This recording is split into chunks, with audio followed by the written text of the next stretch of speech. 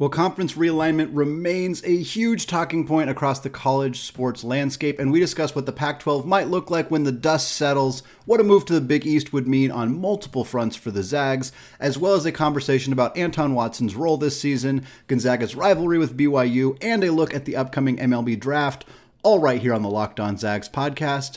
Don't go away. You are Locked On Zags, your daily podcast on the Gonzaga Bulldogs. Part of the Locked On Podcast Network. Your team every day. What is going on, y'all? Welcome to the Locked On Zags podcast, part of the Locked On Podcast Network, your team every day. I am your host and longtime Gonzaga podcaster, Andy Patton, here to bring you news and updates on all things Zag athletics. I'd like to thank LinkedIn Jobs for being the official college recruiting sponsor across the Locked On College Network. LinkedIn Jobs helps you find the candidates you want to talk to faster. Post your job for free at linkedin.com/lockedoncollege. Terms and conditions apply. I also want to thank all of you who have continued to make Locked On Zags your first listen of the day, as well as those of you who are here to check out Mailbag Monday. As a reminder, for those of you who are new to the show or have not participated in Mailbag Monday before, it is very simple to do so. You can just reach out to me on Twitter whenever you are thinking of a question. That is at ScoreZagScore or at Locked On Zags. You can also respond to a tweet I post every Sunday morning soliciting questions. Just respond to that, ask your question. I'll get it in my notes and out into the world on Monday mornings. Finally, you can email me at andypatton013@gmail.com. Again, whenever you are thinking of a question, you can send multiple questions that way, and I will get them into the show. All right, we got a lot of conference realignment talk today. This first question comes from Amish Goat Farm on Twitter, who says, does the Pac-12 recover as they're currently constructed or morph into something new with non-football schools recruiting the likes of Gonzaga, St. Mary's, or San Diego State?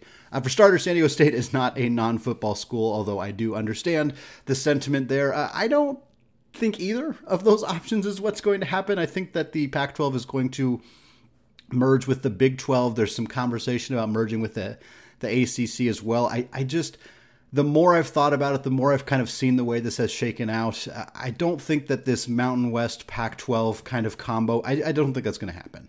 I don't, no disrespect to the Mountain West. I like the Mountain West. And I think that they have some high-profile basketball, football programs, which is the kind of thing that the Power 5 conferences are looking for. But I just don't think this is going to happen. I think the Pac-12 is going to find a way to glom on with the Big 12 in some ways and still kind of remain not – there's going to be two super conferences in the SEC and the Big 10, and then there's going to be a couple others still big Power 5 in parentheses, because there's not going to be 5 of them, but there's going to be some still big conferences. And I don't think that the Mountain West is going to kind of push up into that conversation. So I think we're going to have a Pac-12 Big 12 merger that includes the non, obviously not USC, UCLA. I don't think Oregon, Washington. I think they're going to end up in the Big 10 somehow. And I think the rest of the Pac-12 schools are going to kind of merge with the Big 12 schools and form some kind of big Tier 2 super conference out of that.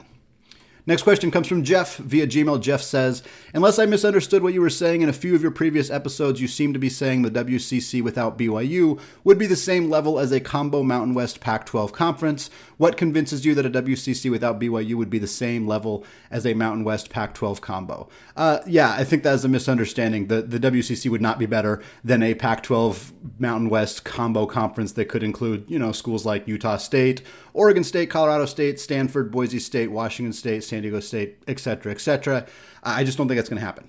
I kind of just laid it out in the first question there. I don't think that is an option for the Zags. If it were to happen, I don't think Gonzaga would necessarily get the invite there because they would still be a football-only conference. And I think the Pac-12 is going to, again, merge with the Big 12. The Mountain West is going to stay mostly intact, would be my prediction here, which just means that this isn't an option really for Gonzaga. Next question comes from Christian via Gmail. Christian says, is the disregard for geographic vicinity of teams in college conference realignment the new reality? And what does it mean for student athletes, colleges and universities, and fans? Well, yeah, it definitely seems like the new reality. Obviously, I think We've only seen two schools very prominently do this in a significant move geographically in USC and UCLA. We're expecting a lot more dominoes to fall very soon. Oregon and Washington. Notre Dame's the next big domino to fall. Once that happens, Oregon and Washington likely follow suit. Potentially then we see this Pac-12, Big 12 merger. There's some stuff going on with the ACC and the SEC and some potential moves that could happen over there too. But ultimately, yeah, these schools are saying definitively that the amount of money that they could make getting out of the Pac-12 in the case of USC and UCLA, and for the other conferences, getting into the SEC or the Big Ten is worth it financially to take on more travel, to take on more missing more class, doing all of that. And I do think that it's got a negative impact in a lot of ways. I think for starters, student athletes already miss a lot of class. And as somebody, I've talked about this on the podcast before, I worked for 5 years in higher education, specifically working with student athletes' academic support. It's a very niche career, but it allows me to kind of have conversations about this topic from a place of understanding, like how much more class these students are going to miss. And obviously, with football and with basketball, they have tons of support at these schools. They have, 15, 16 academic support specialists. In many cases, the majority of them work primarily with the football and the basketball programs. But in some schools, if they're taking all of their sports, like your tennis team all of a sudden is going to miss 40% more class. Like that's a very realistic situation that USC, UCLA are running into with some of their Olympic sports, is all of a sudden these athletes who missed, they were missing class before still when they were traveling up to Washington or traveling out to Arizona, but they're going to miss a lot more class now. And I suspect that university officials at some of those schools are probably not thrilled about this. They maybe understand it from a football perspective and understand it from a financial perspective, but it's hard to stomach some of the Olympic sports that aren't revenue generating. These students who are coming, they don't have professional aspirations necessarily, or their professional aspirations are less likely to be realized, and they're now missing, 10, 15, 20 more classes per semester or per quarter. That's tough. And so from a university perspective, the student athletes are going to have more of a challenge. Their life is going to get more difficult. The universities are probably going to need to spend more resources, more money to fund the academic support department, the compliance department, to hire tutors, to hire people to kind of help maybe travel with these teams on the road. I think some of the bigger schools already do that. I know the schools that I worked at had just started coming around to the idea of paying for academic people to travel for certain road trips. I don't know if Gonzaga does that, for example, but I think that we're going to have to start seeing more of that, because this is going to continue to, if every single sport at USC or UCLA is traveling to the Midwest every other week, basically, they're going to be missing a lot of school. And certainly if Gonzaga does end up going to the Big East, which we're going to talk about a lot more in the second segment of today's podcast, if every sport goes, that's going to be a huge conversation of how to figure that out. If just basketball goes, it's a little bit easier, but it's still going to be tough to kind of figure out how do we make this work from an academic perspective, and how does the university kind of feel good supporting this, knowing how much more classes these students are missing. And then the last point on here was fans. I don't think this impacts fans a ton. Obviously, there are going to be some schools that may lose rivalries. That's an unfortunate aspect of this. Certainly the Oregon State, Washington State aspect right now is a unique one, because those are some of the longest tenured rivalries in college sports, period. So to not have them be, I think they'll continue to play those games, which is why I don't think this is a big deal, but it is still different. It is still strange. Florida and Florida State have been in different conferences and they made it work, so it can happen, but it's still odd. So we'll kind of see how much more of these dominoes continue to fall, and we'll have a better answer for this question. But for now, it's going to have pretty far-reaching implications, and it already has, and it's going to continue to do so. Final question of the segment comes from the old Heffalump on Twitter, who says, how do you see Anton Watson being used this upcoming season? This is probably one of the easier ones for me to answer in terms of players currently on the roster, because I think it's going to be basically exactly the same. I really don't see Watson's role changing all of that much looking at the pieces on this roster. I think, I've mentioned that I think Julian Strother is going to play a lot of his minutes in the small ball 4 role, similar to what Corey Kispert did during his final season in Spokane. Drew Timmy's obviously going to start at the 5. He's going to play a bunch of minutes there. And then you have Efton Reed and Anton Watson kind of filling out the big man rotation.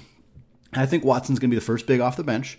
I think he's going to play 15 to 20 minutes per night, maybe up 22, 24 on certain nights, maybe 13 on other nights.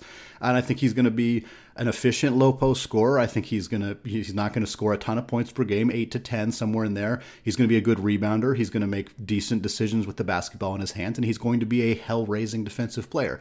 I don't think we're going to see this tremendous leap forward for him because I don't think he's going to have a bigger role in the offense. I think he's going to play a lot of his minutes alongside Drew Timme or alongside Efton Reid, and in either of those situations, I don't think he's going to be like the big focal point offensively. So he's not going to be scoring 15, 18, 20 points per game. That would be very surprising to me. I don't think he's going to regress either, so I think it's going to be kind of more of the same, which is not to sound like that's a bad thing. That's a very good thing. Anton Watson has been good his entire career at Gonzaga, and in a similar role next year, he's going to be very good again. And I think that it's easy for fans to kind of hope for something different, but I think based on who's currently on the roster and what has been expected of him over the last few years, I think it's going to be more of the same heading into his senior season.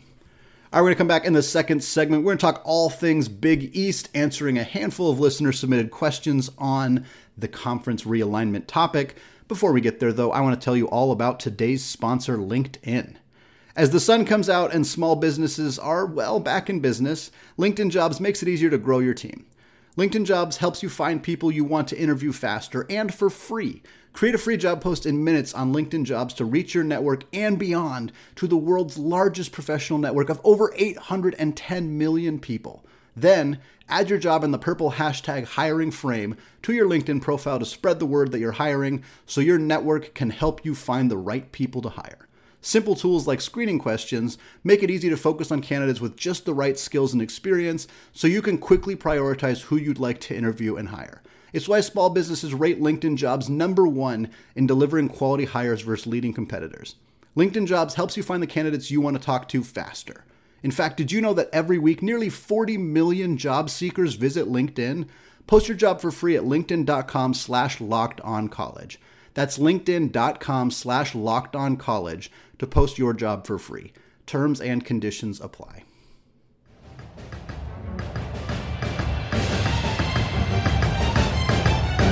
All right, segment 2. Still Andy Patton, still Locked On Zags, still rolling through here on Mailbag Monday in the middle of July, talking conference realignment. This next question comes from Jeff via Gmail. Jeff says, with the way conference realignment is shaping out, it looks like several current Pac-12 teams are going to end up moving to the Big 12, and so Gonzaga is going to end up with two potential options in the future. Either a combo Pac-12 Mountain West Gonzaga Conference, or the Big East with possibly Kansas as well. Any chatter about the Big East has been very quiet or silent for the last couple of months. You have been certain the Big East is where Gonzaga will end up.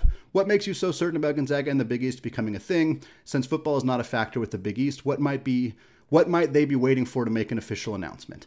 I want to be clear, certain is not a word that I would use to describe how I feel about this at all. I've mentioned on previous podcasts that I believe this is going to happen, but that is not certainty.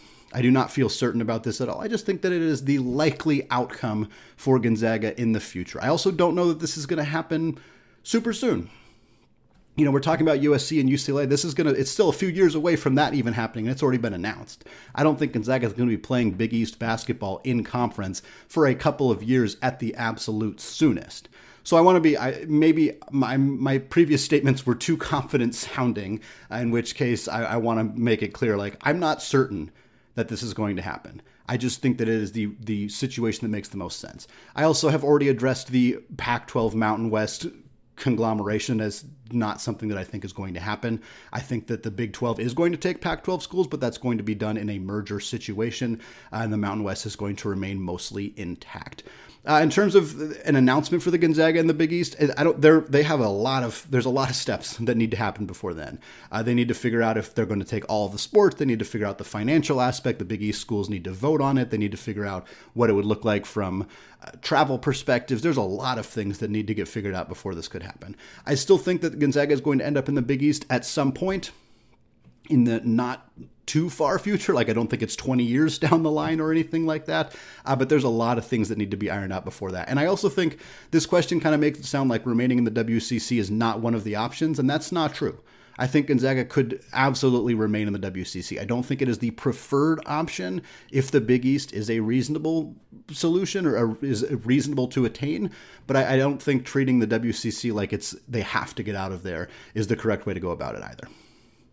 Next question comes from Miller Mike 123 on Twitter, who says, if Gonzaga joins the Big East, what are the odds it's just in basketball with the other sports remaining out west? This may solve some of the travel concerns that seem to be the largest issue. Yeah, I mentioned this on the previous episode, and I mentioned this on an article I wrote at scorezagscore.com. Shameless plug there. Check it out if you haven't done so yet. The problem is that the WCC they have to agree to this, and they may not do that.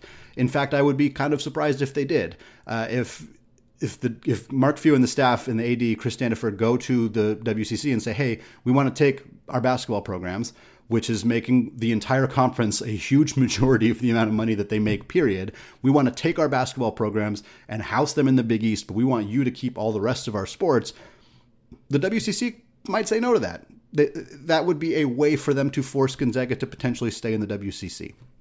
It doesn't really make sense for the WCC to house baseball and rowing and volleyball and soccer and tennis and all the rest of the sports, while Gonzaga takes their big, huge TV revenue generating sport and moves it into a different conference. The WCC is probably going to say you either take all of them, you either leave them all here, or you take all of them with you. And so that's where I think that the sticking point is. For Gonzaga, yeah, it would make a ton of sense if they could do this. And I think that they would try. They are probably trying to do this. I just don't think that the WCC is super keen to let them do that.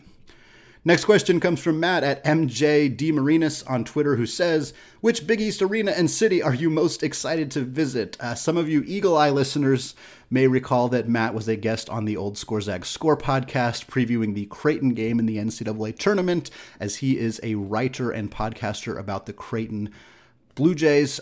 Very, very excited about all of them, frankly.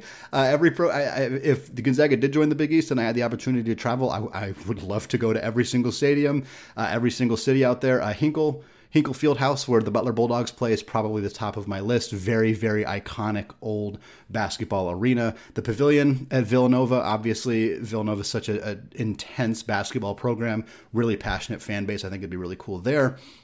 The rest of them would be more excited city-wise. I've been to Milwaukee and I loved it. I've been to Marquette's campus and I loved it, so I think that would be a really fun one as well. I haven't been to New York since I was a little kid, so going there and seeing St. John's would be super cool.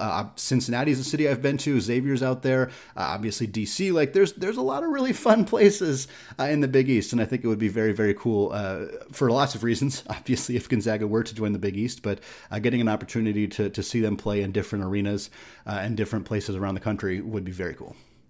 Next question, final one of this segment, comes from Christian via Gmail. Christian says, if you were to create a college basketball super conference, what teams would be in it and why? So I will probably, if you were to ask me this question tomorrow and the next day and the next day, I'd probably change it around just a little bit every single time. But this was kind of the first pass that I put together, trying to make sure that there was at least vague rivalries or teams that kind of made sense to be paired with each other. I ended up building a 16-team super conference. You could very easily do 20 here if you wanted to. Here are the teams that I chose: Duke and North Carolina. That was the easy one. Kansas and Baylor, UCLA and Arizona, Gonzaga and Villanova, Syracuse and Notre Dame, Michigan and Michigan State, Kentucky and Louisville, and Indiana and Butler. It's a little unique. It's not just the list of the 16 most successful college basketball schools of all time. That wouldn't be very fun. I didn't take geography into account too much. Obviously, Gonzaga and Villanova were the schools that I put next to each other there. But I wanted a grouping of really high-profile programs that have been very good lately, some higher-profile programs that haven't been as good lately. They're all obviously pretty big schools. We're not adding a lot of some of the smaller mid-major programs here, but I think it's kind of a good mix. I think it'd be fun to see these teams play each other in a regular season, even if there'd be some weird matchups, like seeing Duke and Butler play every single year is kind of strange, but I think it would be very fun. Or like Arizona and Louisville being in the same league. It's weird. It's a little bit unique, but I think if you were to have the ability to build a 16-team super conference of just college basketball teams, this is at least what I would think would be a really, really fun pass at it. All right, 2 segments down. We're going to come back in the third segment and answer even more listener-submitted questions. But before we get there, I want to tell you all about BetOnline. College basketball may be deep into the offseason, but the MLB, WNBA, and MLS seasons are heating up into the summer months. BetOnline.net is your #1 source for all of your betting needs and sports information. From all the latest odds, contests, and player props, you name it. BetOnline remains the best spot for all of the latest sports developments, including podcasts and reviews for all the leagues this season. And it's not just basketball. BetOnline is your continued source for all of your sports wagering information needs, including live betting and your favorite Vegas casino games. They even have lines for coaching changes across every major sport, so even in the off-season, you can get your fix. Head to the website today or use your mobile device to learn more about the trends and action. BetOnline, where the game starts.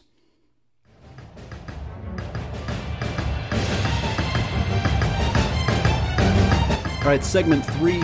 Still Andy Patton, still locked on Zags.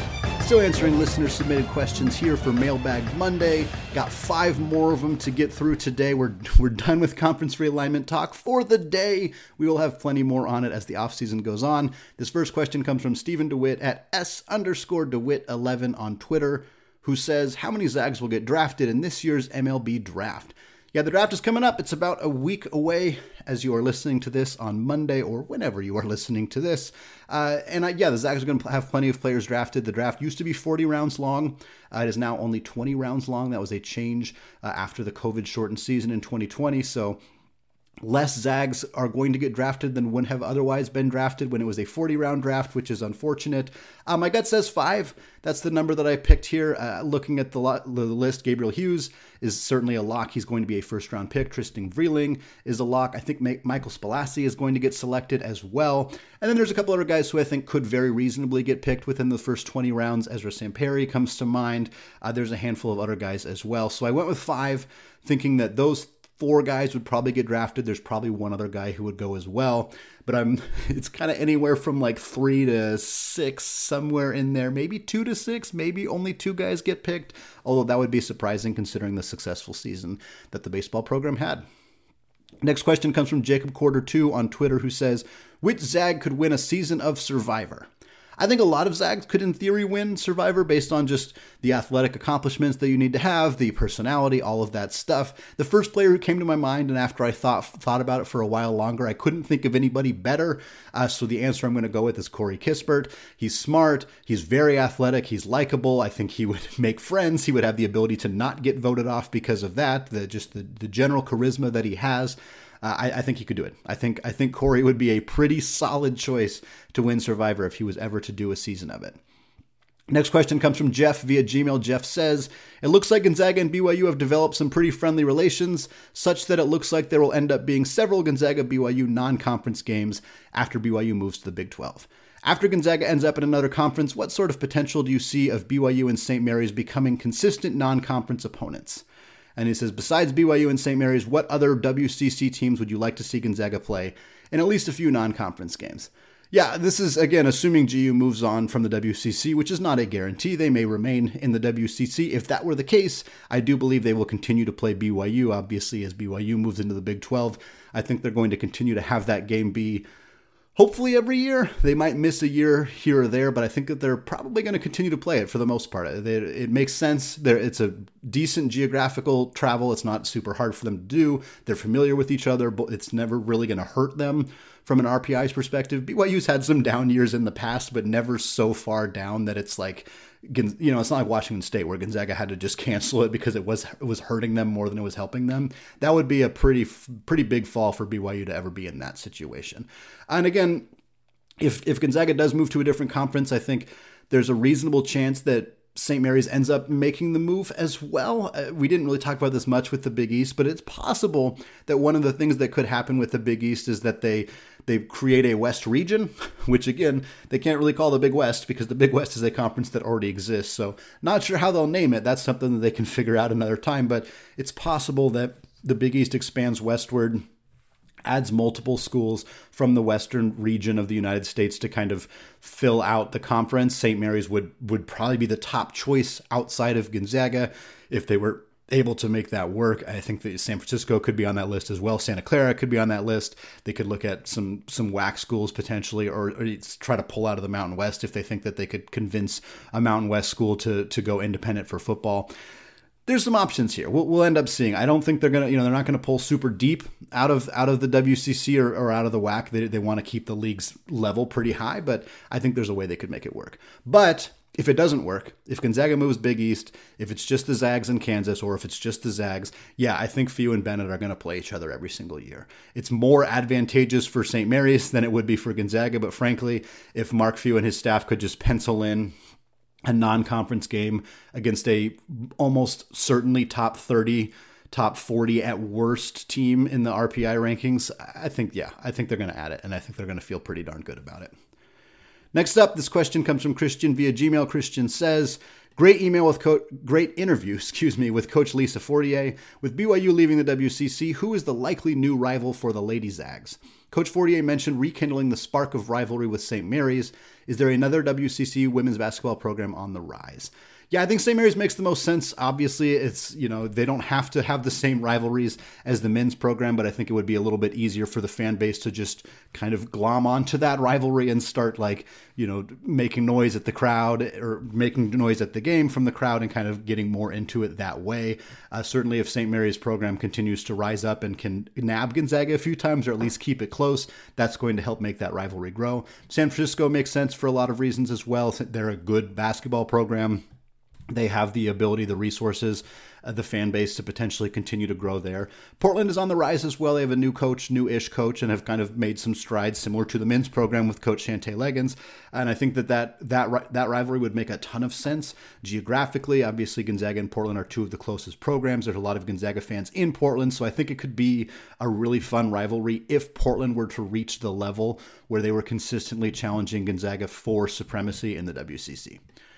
Final question of the show comes from Jacob Quarter 2 on Twitter. He says, if you could go to the bar with 3 coaches, players, or media personalities from the WCC's history, not including Gonzaga, who would you pick and why? So I got to pick 3 former coaches, players, media personalities in the WCC that didn't go to Gonzaga. All right, we're going to start with the very obvious one, which is Bill Russell. Bill Russell, University of San Francisco alum, of course, Boston Celtics, 8 championships, one of the greatest top 10 NBA players of all time. He's still a very active person in discussing the NBA, discussing, race relations in the United States in general. He's a very outspoken, very intelligent, very just inspirational human. I think one of the most inspirational people of the last 60 or 70 years or so. Obviously, for good reason, we talk about Jackie Robinson and many other athletes who kind of actually broke the color barrier before Bill Russell did, but he was still extremely iconic in his own right, and I think would be extremely fun to get a chance to talk to if given the opportunity.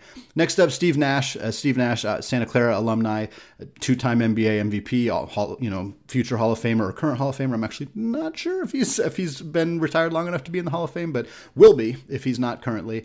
A current coach, obviously, in the NBA, I think would be very fun to kind of hear his perspective, his, what his career was like, and just kind of get a chance to shoot the shit with him. And then finally, Kerry Keating is my last pick. Definitely not the name that I think a lot of people would expect, but Kerry Keating, former coach at UCLA and also the longtime head coach at Santa Clara. I've talked to him a few times. I had him on the Score Zags Score podcast twice. Have not had him on Locked On Zags yet, but we'll hopefully reach out and get a chance to have him back on the show sometime soon. Very fun guy, just super engaging, interesting to talk to. He's currently a broadcaster talking about the Golden State Warriors, so he's still plugged into what's currently happening in basketball. And I think getting to talk to him about his career, about currently watching Golden State and all of that would be, it felt like we were just hanging out having a beer when I had him on the podcast, and so getting to do that in real life would be very fun as well.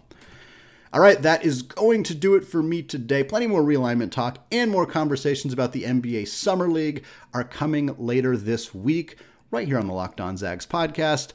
Available wherever you get your podcasts and available on YouTube as well. Finally, thank you again to those of you who have made Locked On Zags your first listen of the day. Locked On WCC or Locked On Big East, they don't exist yet. But if you want to be more informed on the West Coast sports happenings, you can do so by making Locked On Pac-12 your second listen of the day. Host Spencer McLaughlin and the local experts of Locked On take you across the Pac-12 in 30 minutes, 5 times per week. All right, thank you all for listening, and go Zags.